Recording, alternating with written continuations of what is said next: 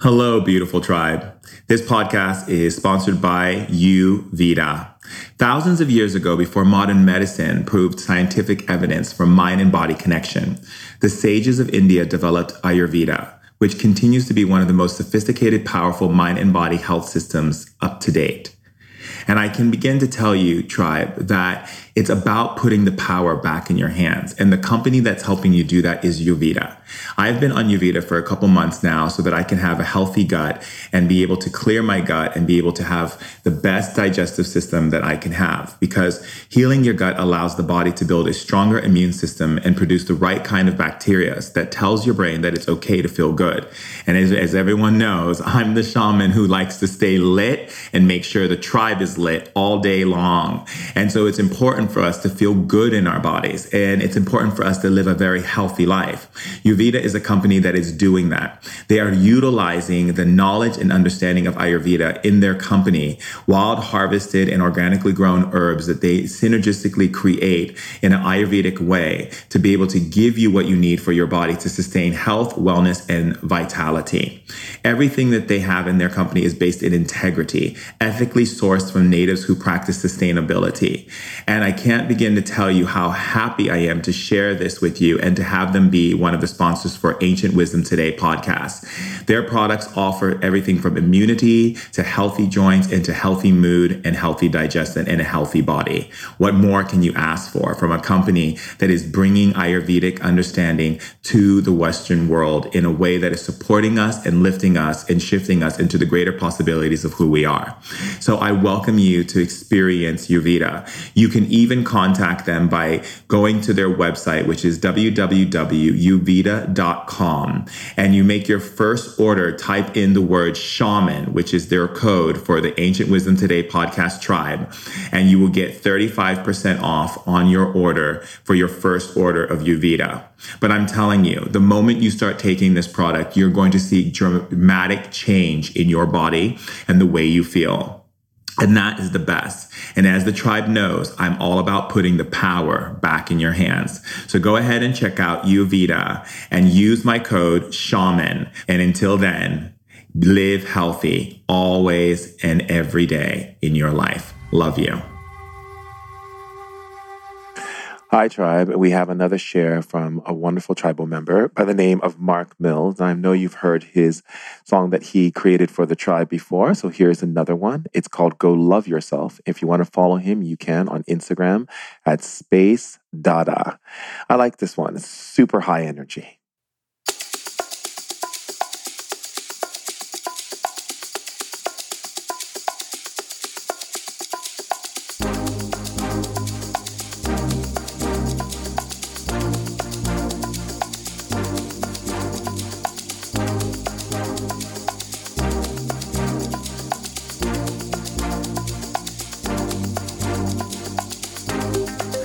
There was life here. No one ever told me. The answer is unclear. If you don't stop thinking, if the door closes, it doesn't mean it was the wrong place for you. And I can tell by the way you're smiling that the light lives in you. They'll try to take it away from you. I don't want them to. I don't want them try to take it away from you. I don't want them to. I don't want them to. The power was inside me, but I was resisting. The message is unclear. When you're pressure seeking, if your heart closes, it will mean that fulfillment won't reach you. I can tell by the way you're smiling that the light lives in you. Don't try to take it away from you. Don't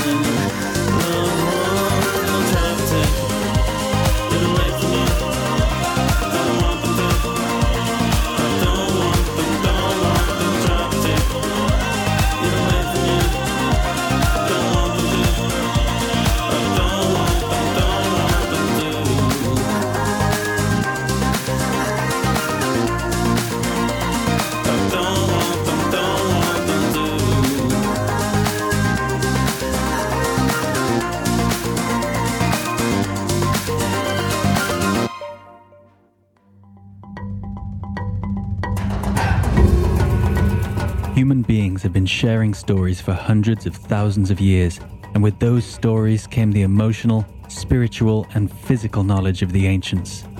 Shaman Durek is a third-generation shaman, an evolutionary innovator, and a women's empowerment leader.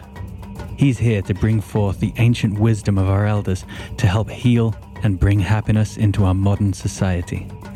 We're sharing ancient knowledge in modern times in order to put the power back in people's hands. Welcome to the tribe. Hello, powerful, amazing, beautiful tribe of leaders who are here to just be a part of the share that Ancient Wisdom Today podcast brings to you so that you can nurture yourself and nourish yourself with information that lifts and shifts you and takes you higher in your evolution. Because where we are right now on this planet is that we can't play small anymore. We are giants. And in order to stay giants, in order to stay lit, in order to stay in that place where we are operating from this higher perspective, remember, higher perspective doesn't connect unless we are coming from a place of recognizing that higher perspective means that we have the ability to look through many lenses. But lenses that allow us to see possibility, not lenses that hold us back in limitation, scarcity, fear, and all of these other types of energies. And so it's important for us to be able to attune ourselves to that level of thinking and recognizing that that can only happen when we have the conversation, when we engage. Remember, it's all about engagement, tribe, right? And so that's what we're doing here in Ancient Wisdom Today is we're engaging and we're stepping into that place. And I am so happy and joyful because my brother is here in the studio with me. And my brother has been in my life for a long time. And when I say long, I mean, I'm talking about like a lot of you know about like when I died in the hospital and the things that I went through and like going through the whole kidney transplant and everything. He was an advocate for helping me to raise funds for getting my kidney transplant. He's been there for me. We support each other. We share with each other. And we have from the moment we met each other, we have such a beautiful connection of spirit. We are literally kindred spirits operating on this planet and bringing forth truth to remove the veil of illusion and really step into a place of saying, hey, stop putting the responsibility on me. Own your power, love yourself, honor yourself because you're the one that can do it. And he's also an amazing musician. He's one of the world's most sought after drummers and most amazing drummers in the world. And it's funny because when we first met, I didn't even know about his band and he took me to a concert. And when a lot of the people around me thought I was crazy because I had no idea. They're like, Smashing Pumpkins, what? I'm like, I have no idea. And then he took me and I saw what he does and I'm just like, oh my God. And then I went back and started looking at all the old stuff that their band did. And he's just a genius, but it's not just his drumming. And drumming is about rhythm. It's about connecting and it's about creating that downbeat. And what is downbeat? It represents earth. It represents earth energy. Drums is earth energy and earth is grounding. It's foundation. It's how we build foundation. And that's what he's about. He's about building foundation and he's about getting people into that rhythm. So I'm so happy to welcome into the studio with me, Jimmy Chamberlin. Well, hello there, my friend. How are you? I'm wonderful. Thank you for being here for today's share. Thanks for the incredible intro. Of course. It's the truth. It's the way it's got to be. So tell for there's a lot of people, who are young millennials and, who aren't familiar, with who you are and what you do. Kind of give us a little bit of a backstory just to begin about your journey into being this renowned drummer in the world. Well, that's a long story, Shaman Durek, but just to kind of, encapsulate it a little bit. So I'm 54 now. I've been playing the drums since I was 8. So it's been a lifelong journey that is far from over. It's been an incredible and continues to be an incredible learning experience that really foreshadows everything else in my life. I mean, music has been such a part of my life for so long that it really is become more than just an art form for me. It's become the barometer by which all of the other things in my life are measured. And really like my relationship with you, my relationship with my family is really rooted in the amount of accountability I have to my calling, right, which is music. So I think once I figured that out, and you were certainly instrumental in helping me figure that out back in, I think, 2008, 2009, things started to make a lot more sense to me. For years I thought, and I think many people feel like this, that, our experiences can be and are largely predicated on the actions of others, right? And I think many people go through lives in this kind of state of waiting, right? Or state of like waiting for things to happen so things can happen for them. But I think if you're around for long enough, you start to realize that, at least I've realized that my experience is a singular experience, and it's not really predicated on the actions or desires of others. It's really my journey, and I have sole ownership of it. And it took a long time for me to realize that, because especially as a musician, because you're always in a band, right? And you're always with other people, and oftentimes you can look at the things that happen in your life as kind of a group effort, right? But when you live long enough and you take a peek in the rearview mirror and you see the things that were seminal changing points in your life, you realize that they were really singular and wholly unto yourself, right? And I think that's when the power begins, right? I think if you look at, and I know this is kind of a long-winded answer. No, it's great. as usual with me. It's fine. I think I wrote this down knowing that I was coming here this morning. I wrote this down in my notes because I knew we'd be talking about this, but I wanted to just talk about power and kind of the awareness of power. And I think if you look, like, universal power is what? It's predicated on what? The alignment of forces or heavenly bodies in the universe, right? In a human experience, at least for me, points in time when concentric circles align, they create those powerful opportunities, right? And I think the more we can be aware of these, the more we can kind of harness our own power. My experience, the most successful people I know are hyper aware of this type of alignment and know how to harness it for their benefit. Again, just like the solar system creates this kind of astral energy through the positioning of heavenly bodies, humans too have orbits, and they come in and out of each other's orbits all the time. Knowledge of these movements and alignments is what we call power, right? And I think for me, and what you certainly opened my eyes to, was that, awareness of these universal forces kind of paves the road for you, right? It creates a tailwind as opposed to a headwind. And, I've used that in everything from my playing to my meditation to my prayer to the way I eat. I mean, everything really has kind of revolved around that kind of ideology that you totally made me aware of. Thank you. I appreciate that. You, when I met you, you challenged me to jettison everything that made me comfortable, because the things that were making me comfortable had been assembled through fear, right? And it was a scary time in my life, but, I'm so glad that, I had that experience, because now coming back and reattaching myself to the band, it's with compassion, empathy, and power, but it also is of a singular mind and not this kind of groupthink that it used to be predicated on before. Right.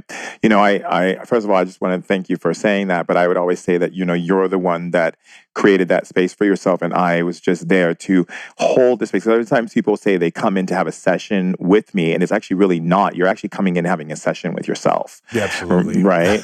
And so and it's funny because even in our relationship and our friendship for the years and years we've been friends, there are times where I'm going through things and you are there helping me to look at myself from a real point of view. And I think that's why our relationship is so great, is because we're not willing to bullshit with each other. Like, if I'm out of character or if I'm operating from a place of ego, you're the first to be like, what is that? Like, what are you doing? And that really creates an honest, way for us to live as human beings. I think going off of what you're saying, when you are this celebrity who is like the world's greatest drummer, you're in the Smashing Pumpkins, you're on every billboard, you're constantly, all around the world, and you're living in that lifestyle, you're dealing with all of the energy and the pressures of maintaining that level of reality. And then you get kind of in that space, but then you realize, whoa, that's not just my reality. My reality is I have kids, I have a wife, I have friends, I have myself, I have all of these other, aspects. And those aspects are just as important as then the one that in which you're operating from. And so what I loved about you was that, yes, I challenged you, but what was lovely about it was that you accepted the challenge. Well, I think it's, at least in my business, it can be easy to get into kind of the value of optics, right? And what particular part of your life has the most visibility, and that's where you tend to place your most energy. And I think, as we know, what defines a man or a woman is what they do when people aren't looking, right? Not what they do when people are looking, right? And I think the sooner you can figure that out, the more you can you can start to pay yourself back, as we say. But yeah, that's interesting. I think, life is about, I think for me, music obviously being the centerpiece, but not necessarily the sun, right? So I think, for me, engaging in the universal journey that is a life with music and art as a component of that is a lot easier for me than saying like music is what defines me. I think that, what defines a person is how they kind of move through the universe and how aware they are of how, thoughts become things, emotions inform the universe as to how things are supposed to be, those types of things, those kind of tiny and medium size and large size and then magnificent miracles that are available to all of us, though that's the real kind of music in life. I agree. I think a lot of times, and I find this a lot with other celebrity friends of mine who get really caught up in the idea of their job, their career is them. And a lot of times people do that, not even who are celebrities are in that field. People do that in general. They antiquate the value of who they are based on the things that they actually achieve and do versus acknowledging, whoa, wait a second. It's not about that. It's about recognizing the quality of the being that I represent and how I'm showing up in the world, how I'm showing up with myself, how I'm showing up with my friends, how I'm showing up with a guy who's driving me in the Uber, and really being able to move out of that idea, because I think we've put so much emphasis on this need to lock down some kind of career or some position so that we feel worthy in society and feel that we matter enough to be able to speak or have a voice or to be able to have a relationship or whatever it may be. And like you said, and what I love what you just said, which was so poignant and beautiful, was that it's not the sun. And what do you think the sun is for you? I think it's about how bright it is inside. I mean, I don't think it's really about how bright it is outside. I think, we can easily fall into this trap, especially today with the mechanisms around us, technology, social media, those types of things. You get into this kind of false quantification where, you've got 100 barometers telling you how much value you have, how good looking you are, how much people like you. And I think that's just a bunch of bullshit, right? I think I love it. And I've called you out on it and yes, you've called me out on it. Absolutely. And I think once you've subscribed to that, you've already lost, right? You've already kind of lost the game, at least as far as I'm concerned.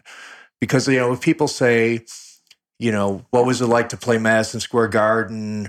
What was it like to play, 2 sold out shows at the Forum? We just played the Forum again last night or the night before. I'm thinking like, it was okay and it was great. And I'm certainly humbled by, the thousands of people that came to see the band. But what they don't know is that my greatest musical moments in the entirety of my career have happened in my studio, which is my church, when I'm practicing and have some discovery or I'm able to do something that I wasn't able to do, right? It's those types of things that really add value to my life that, they culminate in those shows at the Forum and in Madison Square Garden, but it's not the be-all, end-all. The learning and the journey is where the value is, not the destination, right? You get consumed with this kind of destination-based outside quantification. And what does that lead to? It just leads to what I said before, this kind of constant state of waiting, right? And then you're waiting because you know or you think that things are going to get better. Things will never get better because better doesn't exist. The only thing that exists is right now. Yesterday doesn't exist anymore, and tomorrow you'll never know, is right? Like the Beatles say. You just don't know. Engaging in present time and present time love is really all there is. And that's the only work we have to do, because by doing that, we're fulfilling our role as human beings. So for me, it's like, this kind of waiting around or what's going to happen. I'm just not into that. And I think, you were a big part of that. You were like, well, what's wrong with right now? Right? What are you waiting for? I mean, you know my wife, you know my 2 children. I mean, they're great kids, and I try to, you know, create an environment where, you know, the present is positive, right? And it's not about like coulda, woulda, shoulda, because it's like I tend to think in terms of like what, right? I tend to focus my laser on what it is I think would benefit. I don't get into like how or why, right? Mm-hmm. Like when I visualize something, I'm just visualizing kind of an ideal, but I leave it up to the universe to determine how or how that's going to happen, right? And it usually works out that way. Once I get into this kind of micromanaging, or it's got to be a certain way, or the wind's got to be blowing a certain way, or the door's got to be painted red, it turns into a huge pile of BS, right? Yeah, absolutely. I have this whole mentality of like being lucid. I call it being lucid and being fluid. So if you're fluid and lucid with life, you don't have attachment. So you allow spirit to come through and put you in alignment. And the people who hustle and grind, and I know everyone has a new word for it, those are the people who are actually bringing people in their life who are not in alignment with their signature, that getting involved in things that they're not supposed to be a part of.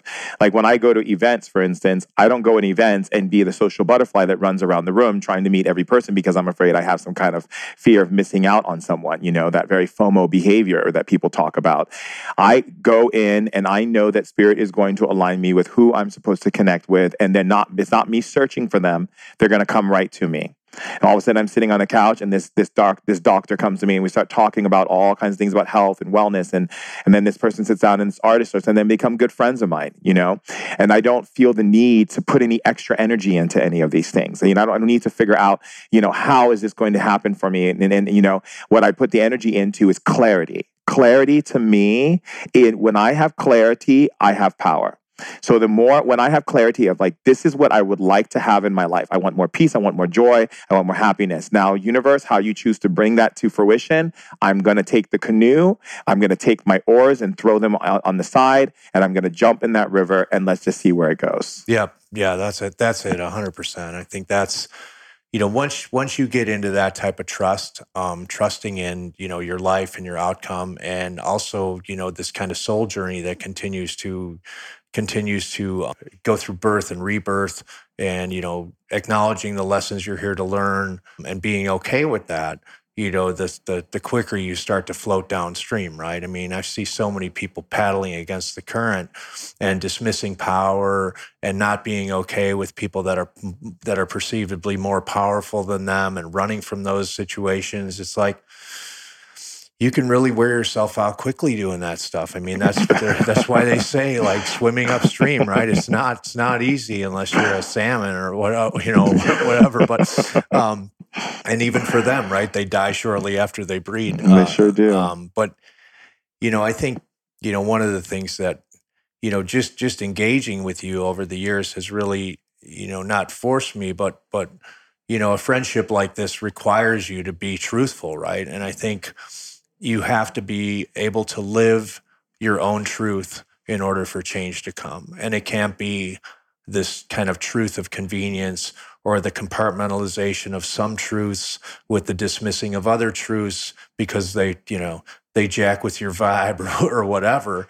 It's got to be the truth, altruism rooted in holism, that, you know, really starts to acknowledge the beauty, but also the kind of dark side of who you are. And that's when I think, at least for me, like the change starts to happen. I agree. And I think, you know, what was interesting too was when you came to me so many years ago, and I had said to you, take a walkabout. You have to like take this walkabout and then really, you know, figure out what that means. And when you walked away from the pumpkins, I got people going on, you know, building websites against me, like building websites. And it was all about bashing Shaman Durek, you know. And I remember going online, and there was this one website someone made, and it was just like people after people after people of your fans saying horrible things about me. And one of my friends was like, does that bother you? And I'm like, no, because they don't understand what I'm doing. They're looking from a small lens of, they don't understand why spirit has led me to say these things to my brother, so that he can gain a certain perspective, so that when he goes back into that energy, this doesn't mean forever. This just means for whatever he needs it to be for him. And they don't understand that he's going to come back greater, stronger, and better, than he was, because he's going to come back fortified in a different way of seeing things. And so my friend was like, wow, I never thought about that. I go, watch, I'm going to even say something. And I wrote on there, I tapped into it and I said, I'm really happy how all of you are expressing yourself. Freedom of speech is so important. And I'm so glad you're getting all of this off your chest, because I'm sure it bothers you because you don't understand what's going on. And I just want you all to know that. And all of a sudden, people started writing and going like, well, maybe he's not an asshole, or maybe he is kind of cool, or maybe, and one person's like, you're backpedaling. But the interesting thing about it was that it's when you're very clear about something and who you are, and you're very clear about being honest and truthful in your authenticity, you don't give a shit about what other people think. No, not at all. And I will say, with that, nobody can make somebody do something.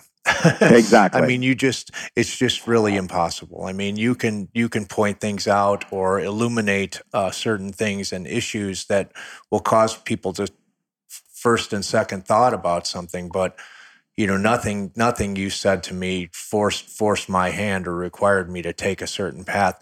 It certainly opened my eyes. And to your point, coming back now to the band and having just finished up a year of work with the band that has become this beautiful, aligned, powerful entity built on the foundation of compassion, respect, and love, has been the greatest time of my life. And that would have never happened. The person that I was before wasn't capable of having this type of relationship.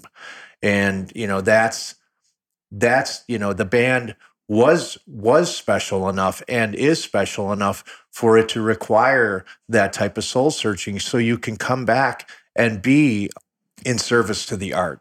And I think now, Billy James and I and Jeff and Jack, there's such a great camaraderie and such a great flow of art, ideas, love, and respect going through the band. It's something I've never experienced before in my life, and it's incredible. I was in the studio last night with Billy recording and just talking about just our love for music, and it's just fantastic that it's really gotten back to that core foundational thing that brought us together in the first place, and all that kind of peripheral bullshit went by the wayside. Right. And now, everybody realizes that the most important or the most valuable thing we have is our time, right? And how do we want to spend that time? It's got to be in the best possible way. Like, this is a great way to spend my time, right? There's other things that aren't so great, especially in Hollywood, right? There aren't great ways to spend your time here.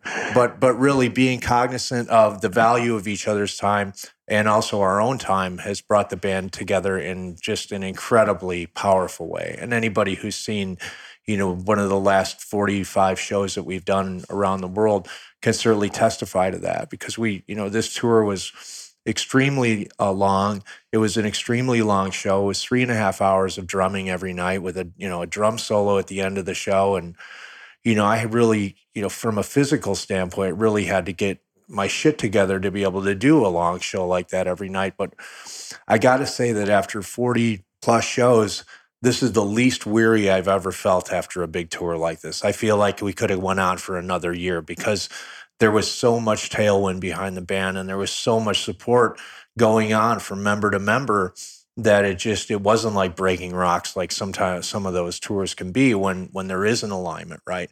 So you had this kind of universal power that the band was just engaging in every night that was it was transcendent. I mean, it was an out of body experience where it was it's hard. I mean, I know what I'm talking about. Yeah. When you're just outside of yourself and you're just enjoying the beauty of watching your own human journey. I mean, to be able to replicate that night after night, and for that to be your job, I mean, it's incredible, and it really. Yes. And in a large part, it has to do with each member's, not just mine, but each members of the band's willingness and desire to look at the inconsistency that was around before and say, like, the band is worth more than that. Yes.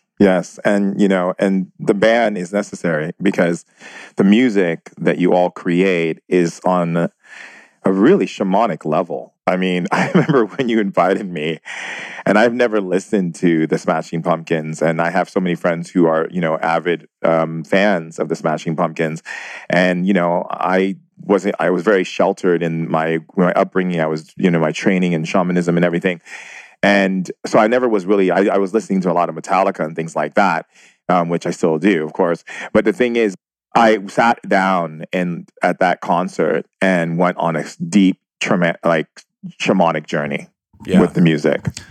Well, I mean, that's how it is for me. Every night it is definitely a shamanic journey, and I think there's a lot of healing that goes on in the course of a concert, in the course of rehearsals.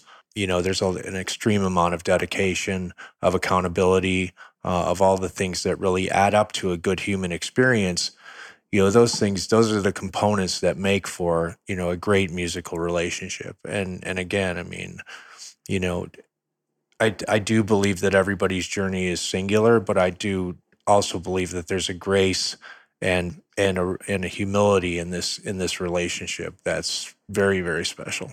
Yeah, was one of my favorite moments was when I was staying at your house with my niece Natalia, and I was in my room upstairs in your guest room, and you and Natalia were on the couch downstairs listening to jazz music, I believe it was. Sure. And you didn't know that I was watching you both because I was spying, but in my own beauty. And that was the very beautiful essence of seeing two musicians loving music. I looked and peered over your balcony and looked at you both on the couch in the living room and watched your energy. And I started tearing up. Mm-hmm. And I never told you about it and never told Natalia about it. These are my moments that I like to hold in my sacred place, but now I'm sharing it with you. And I looked at both of you, and you both were you were bobbing your heads a little bit to the rhythm of this jazz. And you were both in sync. And in this connection of this value, appreciation, this love, this passion. And now I understand, because my niece is a musician, you're a musician. And it's you can see your soul was there. Your soul was fully in that space, and you both were glowing on the couch. I started crying. And I walked away from the balcony and I went in the room and I was like, that is how you know someone is living their truth. Sure. Because that's the energy you see. Yeah. And, obviously, Natalia is an incredibly talented musician, and, along the lines of passing along the ancient wisdom, it's up to us kind of elder statesmen and women to pass along that knowledge. So for me, the ability to blow somebody's mind with something that they've never heard before, but I know is going to transform them in the most beautiful way. I mean, that's the best gift I can give anybody. I mean, we're on a similar path, and I'm just saying, this music will change the way that you fundamentally think about everything you do from this point on. Yeah, I mean, just think about that. If you have the power to do something like that, and it's rooted in truth, honesty, and good, I mean, that's the greatest gift you can give somebody. Yeah, it's better than any gift you could ever give someone. Right? I mean, that moment was, for my niece, it transformed her life, and she always goes back to that memory of being in that house with you. She's always that was the best moment, was being invited to be there with both of you. I think we were performing at the Soho House at that time. That's why she was in town. She performed with us. Which was amazing as well. I mean, that was another out-of-body experience. But yeah, I don't even know what happened to me. I was you were okay, and you're going to do vocals, and I'm going to put this band, and let's invite Natalia into town, and we're going to perform at the Soho House in Chicago. And I was do vocals, do what? Do meditation? I was but every time you put me in that, I'm okay, you know what? I'm just going to do it. And people wrote me and said, they went on a journey so deep, and it was so transformative. They're where's the album? When is the album coming out? No, they were weeping at the show. I don't know if you remember. They were really... They were really blown away. And again, I think, that's when you're able to trust, in kind of what's going to happen and not get into the kind of minutia of micromanaging those types of things. I think, when you asked me what we were going to do, I just said, we're going to do something based on the 4 seasons, right? Winter, spring, summer, and fall. That's right. You sure did. I remember that. I'll write 4 pieces of music, and you just go stream of consciousness and say whatever comes in to your soul. And, we became like one big, beautiful jazz improvisational orchestra that was rooted in this kind of shamanic journey that was very rhythmic, very atonal at points. But really, man, that was some heavy shit. And who was the other guy? Because I really love him, and I keep forgetting his name. That's Oliver Horton on bass. Oh, Oliver, he's awesome. Yeah, and he's another just great energy. And he was recently married, and his wife Lydia is another fantastic musician. She's probably going to be one of the youngest and one of the first female symphony orchestra conductors in the United States, if not the world. So she's extremely talented. But yeah, Oliver's it's like, you just know like what people to get around you to do stuff like that, right? People that are they're going to engage in the vibe, and they're going to take it somewhere. Right. And then we did our performance for Jason and Colleen for the Revitalize for the Mind Body Green. Yeah. Just me and you, right? Yeah, it was just you and I on stage. And this woman who wasn't even a part of the event, she was in her room, and she called down to the hotel saying that she was shaking on her bed and started like releasing all the pain from her childhood was coming out of her. Yeah. Like, that's powerful. Well, I mean, that's what we do. I mean, that's, shamanism is a very, it's rooted in, the things that make us feel, right? Rhythm, harmony. It has a narrative that leads you on a journey. It has a story, and those are the things. I mean, as musical shaman, our job is to, define the narrative and then support the narrative with these components of harmony and rhythm, and dynamics, right? And when things get soft and sad, to be okay with that. And when things get loud and boisterous, to acknowledge that that's, again, still part of the human experience. Mm-hmm. So whether you're listening to, Tony Bennett or Slayer, I mean, those ends of the spectrum have equal value. I love Metallica. I think in my book that comes out next year, I actually talk about Metallica. But literally, when I was a kid, I used to listen to Metallica, and I would write the lyrics down, and then I would go to my sister and go, they're telling the truth. Do you not hear what they're saying in their music? They're telling you the truth. Do you not hear this? And she's like, I'm not listening to that music, and what I love about music is I look at music. Especially now, I mean, I'll be completely honest with you, that music today kind of weirds me out a little bit. Sure. I get very uncomfortable because I call it brain sting, as I hear songs that are literally programming my brain for the Matrix to keep me in a space of buying and doing things that it wants me to do. It's like using that Sanskrit mantra that was created to make you feel enlightenment and divinity and so forth, and then changing it to do something else to me, So when I listen to like Smashing Pumpkins, when I listen to, there's this one song from this group, they're called Iron Butterfly, and it's a song called Gata da Vida. Oh yeah, Gata da Vida. Oh my God, it takes me. I listen to Metallica, I listen to Master of Puppets, I listen to Enter the Sandman. I hear, all these things going on, and my psyche starts opening up. I listen to the Beatles. I'll listen to the Doors. I'll listen to my country music. I love my Johnny Cash, and I listen to all of these different songs, and it literally gives me a visual in which I can project myself into. It opens me up to other worlds. And that's what I find very fascinating, is that how on this planet, what would this planet be like if we didn't have music? Well, that's it. I mean, I think the thing that connects the people that you're talking about, whether you're talking about Johnny Cash or Metallica, you're talking about, self-expression in its most honest terms, right? Metallica, arrived at their sound when they were all very young, and they were all, just being completely honest with themselves, as that's how they wanted to hear music. And I'm a massive Metallica fan as well, because there's truth in the music, right? A lot of the stuff that you're talking about is, rooted in kind of, AI or like dopamine triggers, put together by little tiny robots that we don't know. As I wear my Led Zeppelin shirt right now, representing Led Zeppelin. It's not any different than, the cell phone or anything else. You're picking it up, putting it down, and it's kind of these mini moments of engagement. Whereas, a relationship with Metallica is a lifelong journey. A relationship with Led Zeppelin is a lifelong journey. Yeah. A relationship with our band is a lifelong journey. It's not something that's disposable or just is rooted in, cultural tetherization to the moment, right? It has things that arc along long periods of time. I want to talk about that for a second because that was very powerful, what you just said. And I want to go into it a little bit.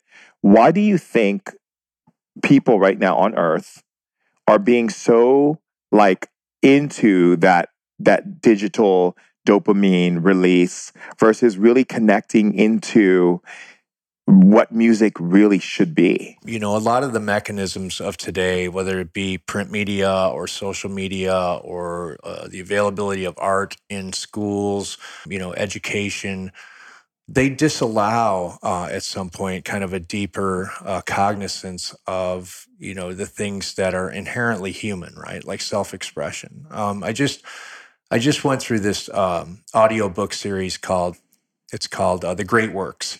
And one of the ones that I just listened to was called Music as a Mirror of History.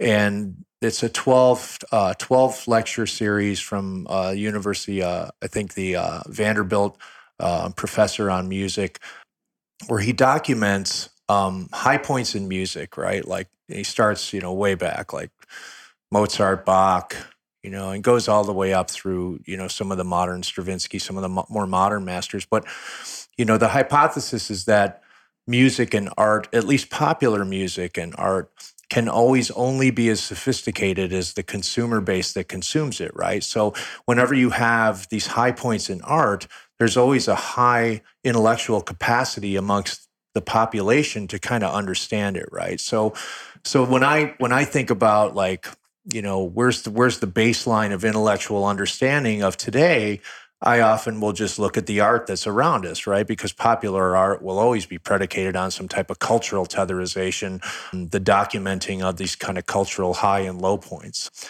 And that's where I kind of get my information. But I think, if you look at like, at least in America, right? I'm just talking about America because as you know, right? I sit on the board at Columbia College in Chicago. Mm-hmm. I'm very, very much into education. Yes, you are. And more specifically literacy, because I'm a huge reader, obviously. But yeah, you teach me all kinds of words. So like take the Pumpkins, for example, right? In 1993, America had the highest percentage of college graduates in the world. Literacy rates were much higher than they are right now.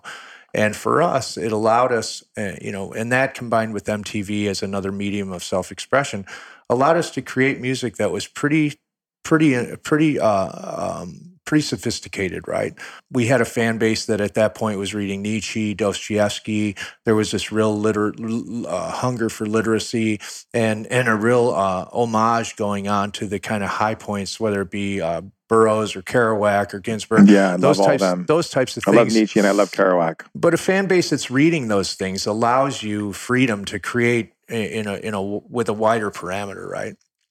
As those things start to go away, you start to distill, the art forms down into these kind of, micro moments of engagement, right? The kind of point and click world. And I think that's really, and I'm not making a judgment on the quality of music right now or the quality of art, because there's a lot of stuff out right now that I just love and I think is really moving the needle forward. And there's the availability of more music on Spotify and the streaming platforms has been nothing but great for me, because I can sit around and listen to stuff that I would have never listened to before, because I would have had to go buy the record or had to go buy the CD or go seek it out somewhere. So I think there's never been a more exciting time to be an artist. But on the other hand, I think popular art will always be predicated on the intellectual capacity of the people that are buying it, right? So if you look at the difference between 1993, when America was number one in graduating college graduates, we've now slipped to 14th in the world. We're 14th in the world for graduating, for college graduates. Our literacy rates in America are 50% of Americans right now, adult Americans, are reading below an 8th grade level, with like something like 25% reading at a 3rd grade level. You've got mainstream newspapers like the New York Times and Time magazines written at a 3rd grade level. You've got a president who can't even spell smoking. I don't know if you saw the tweet this morning, but I don't know if that was on purpose or not, but it just, ridiculous. I mean, as somebody, who was in the spelling bee, 7 out of 8 years in grade school, spelling was a big thing for me and my family. Yes. But, there was this, and just recently in the short history of this country, there was this kind of anti-intellectualism movement that really, culminated in, people being wary of education and kind of putting a dark light on people that were, trying to better themselves through academia or reading. So, with that, I think for me, when you ask me like what the solution is, my solution always is education, right? If you educate people, you create mobility, you create upward mobility in communities. That creates, this kind of dovetail effect where, those people go out into the community and create more awareness, intelligence and those types of components that go along with that lead to a better life for people. And they start to see the value and also, allows people to research things on their own as opposed to believing what they're told. I mean, we live in a world where people are generally believing anything they read, right? Anything. Which is absolutely crazy. Crazy. So again, I mean, I think, for us as shaman, as musicians, our job is to be a reflecting pool of that and cause some type of, realization in people that, hey, they're reflecting things that may or may not be good, right? Spending 7-8 hours looking at a phone all day when, as opposed to like walking barefoot through a forest, may not be the best thing for your health. Absolutely. And, it's funny because as you were talking, I got really emotional. I was like, I was about to have a crying spell. Well, I got a box of Kleenex right here. And why I was because, it was like interesting because I was on the airplane flying back from New York on tour with my niece and she's sitting next to me. And I'm listening to all of these old 70s and 60s, love songs, and I was asking her, like, do you know who Isaac Hayes is? Do you know who this person is? And she's like, no. And I just like, and I got really emotional for me because, even like listening to Led Zeppelin or listening to Jimi Hendrix or listening to, to the Doors and, and listening to, all of these music, I feel real.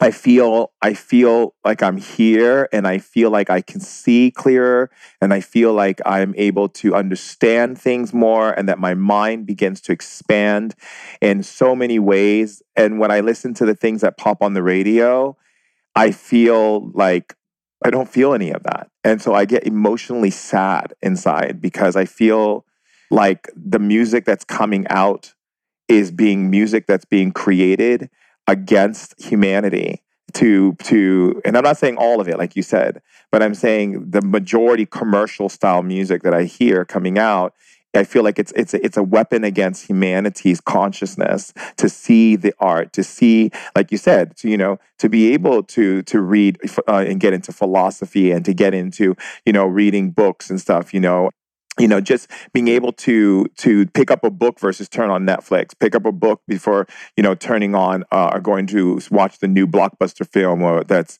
out in the theater, but like really to like dive into, other aspects of education that is being inherently given to you by the things that are just so naturally around you. And I think what has happened is that they're ripping society apart slowly to get into such a divisiveness and such a place of numbness and such a place of disconnectedness because they're brain stinging them so many times and they're creating movies that are all horror films and visually and audibly and kinesthetically creating interrupters in their central nervous system, in their sympathetic nervous system, in their involuntary nervous system of how they're feeling and experiencing the world around them. So it goes back to that whole feeling of like, blindsiding or, cascading, people from, what they're experiencing and just making them reactive and distractive people.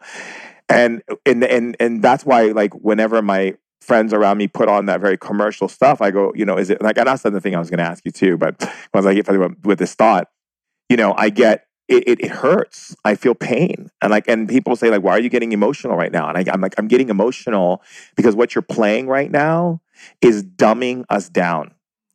And my question I was going to ask you too, you're on Spotify? Yes. Just randomly. Do you have a playlist? I do. Can you send it to me? I will. Yeah. I had made it a long time ago because somebody asked me to make it and I kind of made it as avant-garde as I could, just on purpose. I didn't really get into I didn't spend a lot of time on it. I just put like the most whack shit I could think of on there that I listened to a lot. Mm-hmm. But yeah, I'll send it to you. I forget what it's called. But again, I think your point about, this kind of weaponization of media and weaponization of, the art form is consistent. I think there's a lot of truth to that. And I think, what ends up happening, and when I do clinics and master classes for my instrument, kids, they think that like being able to play, string a bunch of chops and drum phrases together in a very complex way is like mastering the instrument. And for me, really, technique and all that stuff is great. And listening to somebody play with, aplomb on the drum set and a mastery of technique is great. But really, our job is to kind of take what's here in our heart. And, technique is a tool to take what's in our heart and paint it onto the canvas of our instrument. And if our instrument is being a shaman or if our instrument is being a drummer, those are the tools we need and no more. I mean, we don't need more tools than we need to self-express ourselves. Well said. I think when you get into art, when this weaponization and the monetization of art and the only quantification of the value is rooted in economics, I think that's when you get into trouble, right? And I think that's the difference between some of the stuff you're listening to and some of the stuff we're hearing today. At some point, it flipped from being the music business to being the business music, right? Where the business kind of presaged the music and people started to make a business out of making music as opposed to what my father used to say, who my father was an amateur clarinet player, he would say, you're a musician, it's like an illness. You've got to create, right? You can't help it. I mean, you're going to, people would ask me like, what would you be doing if you weren't playing, this huge venue tonight? And I'd just tell them like, truthfully, I'd be playing some dump for free, man. Exactly. If I would have told my dad like, I'm going to be a drummer because I want to make a lot of money, I mean, he would have taken me to the hospital, right? Yes. Yes. Are you out of your mind? You want to be a drummer because you're consumed with drumming and you're passionate about it, and you obviously have a goal to be good at it, and those types of things, which will lead to other kind of great things in your life. But once the economics become the guiding light, then you get into this like you're going to start allowing and validating this type of narcissism because it gives you an out, right? You can start to justify your own economic pursuits with this kind of base narcissism that everybody is engaging in. Yes, it's so true. I took a break from shamanism for a while and went to New York and got into, dance at the summer course for Alvin Ailey. And I got, did that. And I got picked up also from this director who's shooting this film. And it's actually on Netflix. It's funny. And I play this gangster, like grifter guy who goes after these people for money, whatever. But regardless of whatever role I played or whatever I did, wherever I was, if I was at the Alvin Ailey or when I was shooting the film and I was on set, the director comes into my van and he goes, you made the makeup artists cry, the stylists cry, the person who does our special effects, they're like, they're not moving at the speed that they should because you just did some shamanic stuff on them. Could you please stop doing that? And I just was like, and I sat back and I remember, I did all the scenes and I played my role where I got killed at the very end and whatever. And the director had said, "Oh my God, you're such an amazing actor. You should come to Hollywood. You could be the next Samuel L. Jackson. You have like really strong character. You understand, the acting and so forth." And I said, I can't do that. And he goes, "Why?" I said, "Because even when I was here, I was being Shaman Durek. Like it was just, I couldn't sit in a van with these what is it called, bagels and cupcakes and this craft service from hell, and wait for them to set up the camera for the next scene. I was bored to death, so I was going around the set, just supporting people, sure, and being there and talking to the ancestors and being like, oh, and this was this and this and this, and and literally, I was like, this is who I am." Well, it's and I know, and certainly. My kids certainly know because I tell them, probably 5 times a day. My son Lucas is a gymnast, and Yes, my daughter Audrey is I love your children. loves to write. But we talk about it a lot, and we talk about vocation, right? And vocation versus occupation. And I'm always saying, like, look, occupation is something you do because you have to eat, right? It's something you do for money, right? I mean, and there's nothing wrong with that. But a vocation is something you do whether you're getting paid or not, right? And that's the key to this whole kind of puzzle is finding a vocation that will allow you to support yourself as well. And I've been extremely fortunate to be able to do that in many, many different ways through both music. And as you know, I was a tech CEO for 3 or 4 years, which was an incredible journey that, I never thought would happen, but you were totally well aware that it was happening, right? Yes, of course. But which was another crazy time that you and I have connected. But, I think this whole... I think what we're ultimately talking about here is fear, right? And I think, we've just made decisions to not go through life with fear, right? And not make fear-based decisions. And when things are rooted in fear, they're rooted in weakness. And when things are not rooted in fear, they're rooted in strength. And I think that's a simple question you can ask yourself at all times when you're making any decision. Like, where is this decision coming from? Is it coming from fear, like fear I'm going to starve, or fear I'm going to miss out? Because that's when the universe is listening the most closely, right?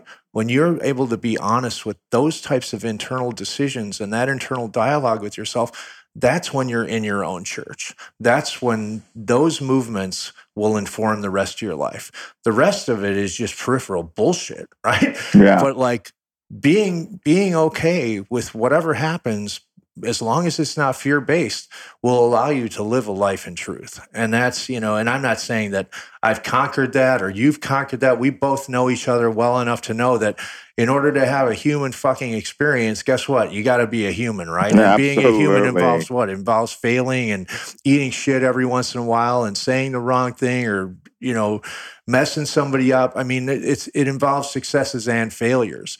But being okay with those from a position of strength is really, those are the things that I like to think define myself. The people that I respect in this life have really gone through, my bandmates have gone through, this life with their eyes wide open to the possible fallout of their decisions, but knowing that there's only one way, and that one way is rooted in power and not in weakness. Right. And just to add to what you're saying, instead of saying successes and failures, Tribe, we want to change failure to refinement, right?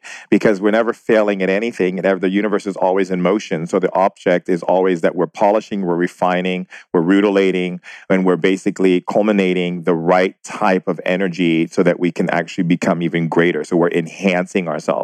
Because the understanding is that if we are recognizing that being a human, we are stepping into a refinement with ourselves, right? So everything is a refinement. The way we talk, the way we interact with our families, the way that we eat, the way that we treat our bodies, the way that we everything that we do can use refinement, right? And, I was having food the other day with a very important person, and my niece looks at me and she goes, "Did you know that you were eating with your mouth open and food was flying out of your mouth?" And instead of taking it like, and you were like, "Yeah, I was like, "Yeah, I was," because I'm a monster. I'm a beast. I'm a eat. But and it was interesting because I go, oh, I know why my niece is my manager. She's a refinement tool. She refines every single, like we go to things and she goes, oh, that's the such and such of that country. Oh, that person does that. Oh, this person does this. Oh, this person has just did like a big fundraiser for that. She knows about every detail of what's going on. And she's like, remember, you have to remember this situation. And so she refines me. And so sometimes in life, we can't get upset with ourselves and beat up on ourselves because we feel like we're failing or not doing it right. We have to understand if something is not happening a certain way, it's not because the universe or God or some outside force is coming and colliding with us and making our lives difficult. It's because we are in the process of refinement. Yeah. No, that's words of wisdom right there. I mean, I think, the lessons, those types of lessons that we learn are the most valuable lessons, right? I mean, those are the things like, there was no greater gift to all of us is when somebody finally burnt their hand in a fire and was able to tell us all not to put our hand in it. Exactly. Right? Exactly. I call it my face plant moments, you know. I'm like face plant, you know. And I laugh and I make jokes about it with my team because, it's like sometimes people think, being Shaman Durek that I have it all figured out.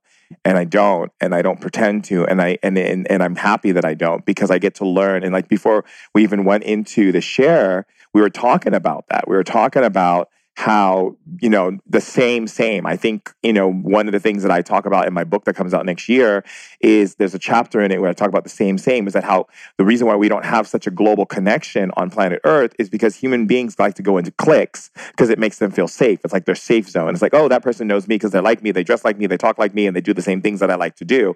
But that doesn't help you to evolve. No, those tribal beliefs can be very toxic, right? And the saying, live by the tribe, die by the tribe is very, there's a lot of truth to that. I mean, you think, they're saying now, some of the doctors that you and I know and are well respected in integrative medicine and food-based, food as medicine are saying that, oftentimes your zip code can have more to do with your health than your DNA. Right? Exactly. Right. So exactly. I mean, what you see, what you eat, those around you, how they take care of themselves. I mean, those are the types of things. It's like, this whole like blaming others for your situation. And, Lucas, when he was a young man, he's a gymnast, and he would say, oh, I didn't do good because of X and Y, and this person did that. And I would tell him, it's okay because you're 5 years old, and that's what a 5-year-old does, right? He blames things. Blames people as part of growing up, right? But I said, eventually, if you're going to blame that person for your failings, then you're going to have to at some point give them your medals also. Because if they have the power to make you lose, they also have the power to make you win. What a fine point right? that is. So if you want to give them all of your medals to allow you to blame them for all your losses, then go ahead, right? But then you see, his young mind, and he's like, well, shit, I don't want to do that. I want to be accountable to both my losses and my victories, because my victories are, where I get my sense of pride and achievement from, right? So I think that's, something we need to keep in front of us, is that we're going to, if we're going to predicate our losses on the actions of others, then we have to be well ready to give them our victories as well. That's so good. And I remember I was at your house and he actually made a comment, and you were actually giving him instruction and counsel on situations like that. I think it was one of his meets and something, and he was talking about one of the kids did something, and you were like, you had turned around and said something to him. I always love being in your home when you're actually giving counsel to your children. Yeah, that's fun. I mean, your children are amazing, by the way. Your wife's amazing. I think Lori just wrote me the other day, and I sent her messages back and forth, and it's so wonderful to be in your home. I love your home because it's so festive. Your wife is so amazing because every holiday, like Halloween is the best in your house. Oh my God, it's like Christmas on steroids right now. That's the one thing I missed this year, is being at Halloween in your house. I was like, I gotta get to Chicago, but I kept looking at my tour session, and I was just like, oh, I'm not gonna get to Chicago. Yeah. But that's like my best, is being, because like what I love about your wife Lori is that she'll put the costumes together and she decorates the house, but it feels like you're in a whole experience, know? Yeah, believe me. And your kids, I love playing Dungeons and Dragons with them, especially when Lucas goes ahead and kills me every time he decides to put me on the game.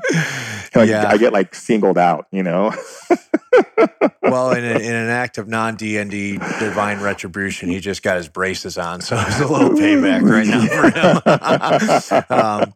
But yeah, kids are doing great. Everybody's good. They're just about getting ready for Christmas break, and Lucas is doing good. I can't complain, man. I will say, there's a lot of this kind of, especially here in LA. I mean, everybody's kind of this, like we said before, in this kind of constant state of waiting for things to happen for them. And I think, for us, as we know, it's not about waiting, it's about doing, right? Absolutely. It definitely is about doing. And so, going into that, what would be 3 things that you would tell the tribal members who are listening to this share to think about? Well, again, I mean, I think, we have to be cognizant of the solitude and the sacredness of our singular journey. And with that, how our self-made actions impact the lives of others, right? I think that would be one. I think, our greatest thing that we can do in this world is to give back, right? Teaching children, adults, learning ourselves is a great gift. And third, I mean, I think the accountability is something that really needs to be a part of our rite of passage. I think everybody needs to realize that they're the master of their own destiny, and this kind of lack of accountability around our own circumstances is toxic, and it can really misinform a life and really derail a good trajectory when you get into this kind of blaming, or on the other hand, or over rewarding, right? Or saying that, I wouldn't be here without so and so, or thanks to all these people for allowing me to be who I am. Well, that's not how it is. I mean, you're who you are because you're who you are, and you've made choices in truth and not choices in fear, right? So I don't know. Is that 3 things? I think it is 3 things. And what would you recommend as far as a musical, something musical that everyone in the tribe can go listen to just be in a space that your space that you would like them to experience? Oh, well, geez, that's a tough one. Well, I remember Natalia and I were sitting on the couch listening to the first Chick Corea Return to Forever record with Some Time Ago La Fiesta on it. And it's about a 20-minute composition with Chick Corea, Airto Moreira, Stanley Clarke. And it's just an incredible journey of the senses through that rainforest of music. That was amazing. It had me crying on the balcony. I was being a big crybaby up there. No one knew. Thank you so much. This is amazing. And I'm so honored, to have you here in studio, to be here for this share, because, our friendship from the year, I've learned so much about myself through being friends with you. I've learned so much about myself in some of the superficial aspects of myself as well. And I've learned so much of myself about the moments of really surrender and really being able to just listen and be like, get out of my own way. And it's because of this beautiful friendship that we've had. So I'm very honored by you. Yeah. And likewise, I mean, I think, this relationship has been incredibly powerful in my life and remains, it's one of those things where you and I don't even have to talk every day anymore. We just know, right? And exactly. And when we talk, we just upload and download, and it's all beautiful. So I thank the universe for this friendship as well. I love you, brother. Same. Well, one more thing. How can people get in touch with you or find you or follow you or? Well, they can follow me on Instagram. I'm Chamber Drums, and I'm not much on Twitter, but I'm JC Complex on Twitter. Or they can follow my cat, Willie _Silverboy has his own. Should definitely follow Willie. Has his own Instagram, and I think he's got about 2,000 followers now. I bet he does. And we have a new cat we're getting over Christmas. So I didn't know about that one. 3 kitties and 2 dogs now. Yeah. Yeah, I finally got my way and got my cat. That's great. Oh my goodness, I love it. Well, definitely should follow Willie, because Willie is a magical cat, okay?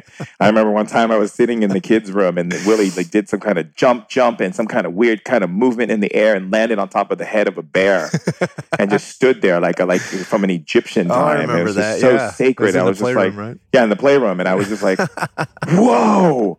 Did you see that? That's crazy. And sometimes he'll just pose himself in this way and look at you as if he's like looking at all the different aspects of you. Yeah. Well, when you're around, you bring out his ancient awareness. It's something else, I tell you. So definitely go follow Willie. And while you're at it, go follow this guy over here. Great to talk to you. Thank you. Exciting news, tribe. My new book, Spirit Hacking, is now available at Barnes & Noble and Amazon and wherever books are sold. Put a pre-order in, Tribe. We are here to change the world with this book. And by pre-ordering this book, it is making it possible for me to be a New York Times bestseller. So the more books we sell on pre-order, when all the books go out, it's going to be great. It's about being lit, and it's about spreading that fire around the world. Invite to ignite. Let everyone know spirit hacking is available. Love you. Tribe, how amazing was that? To really just step into that place. And I really do encourage you what Jimmy said about that song, because that moment of him and my niece Natalia was something beautiful to see, the vibrancy of energy that they both had. And, and just everything we talked about was just everything that we need right now for the soul. It's food for the soul, Tribe. And it's about really stepping into a place of like what he said, which is to get into that space of that singularity, getting into that understanding of self and not waiting. Like, let's end the waiting now, right now. It's not about tomorrow. Because remember, tomorrow doesn't happen. It's always now. And the past creates your next now, right? So if you want to have a better tomorrow, act now, be present now, and do the things you need to do right now. And remove the fear, take the leap, and love yourself even more every day. Yeah. It's so wonderful. So if you're not following me at Shaman Durek at Instagram, please do so you can get onto those Instagram lives and have talks with me. As well, if you want to level up your abilities, you can go and check out shamandurek.com and also get on the newsletter so you can find out all the juicy tips and all kinds of ideas to be able to shift and lift your life into higher levels. And go by all means and follow Willie. I love you all so much. And until next time, bye.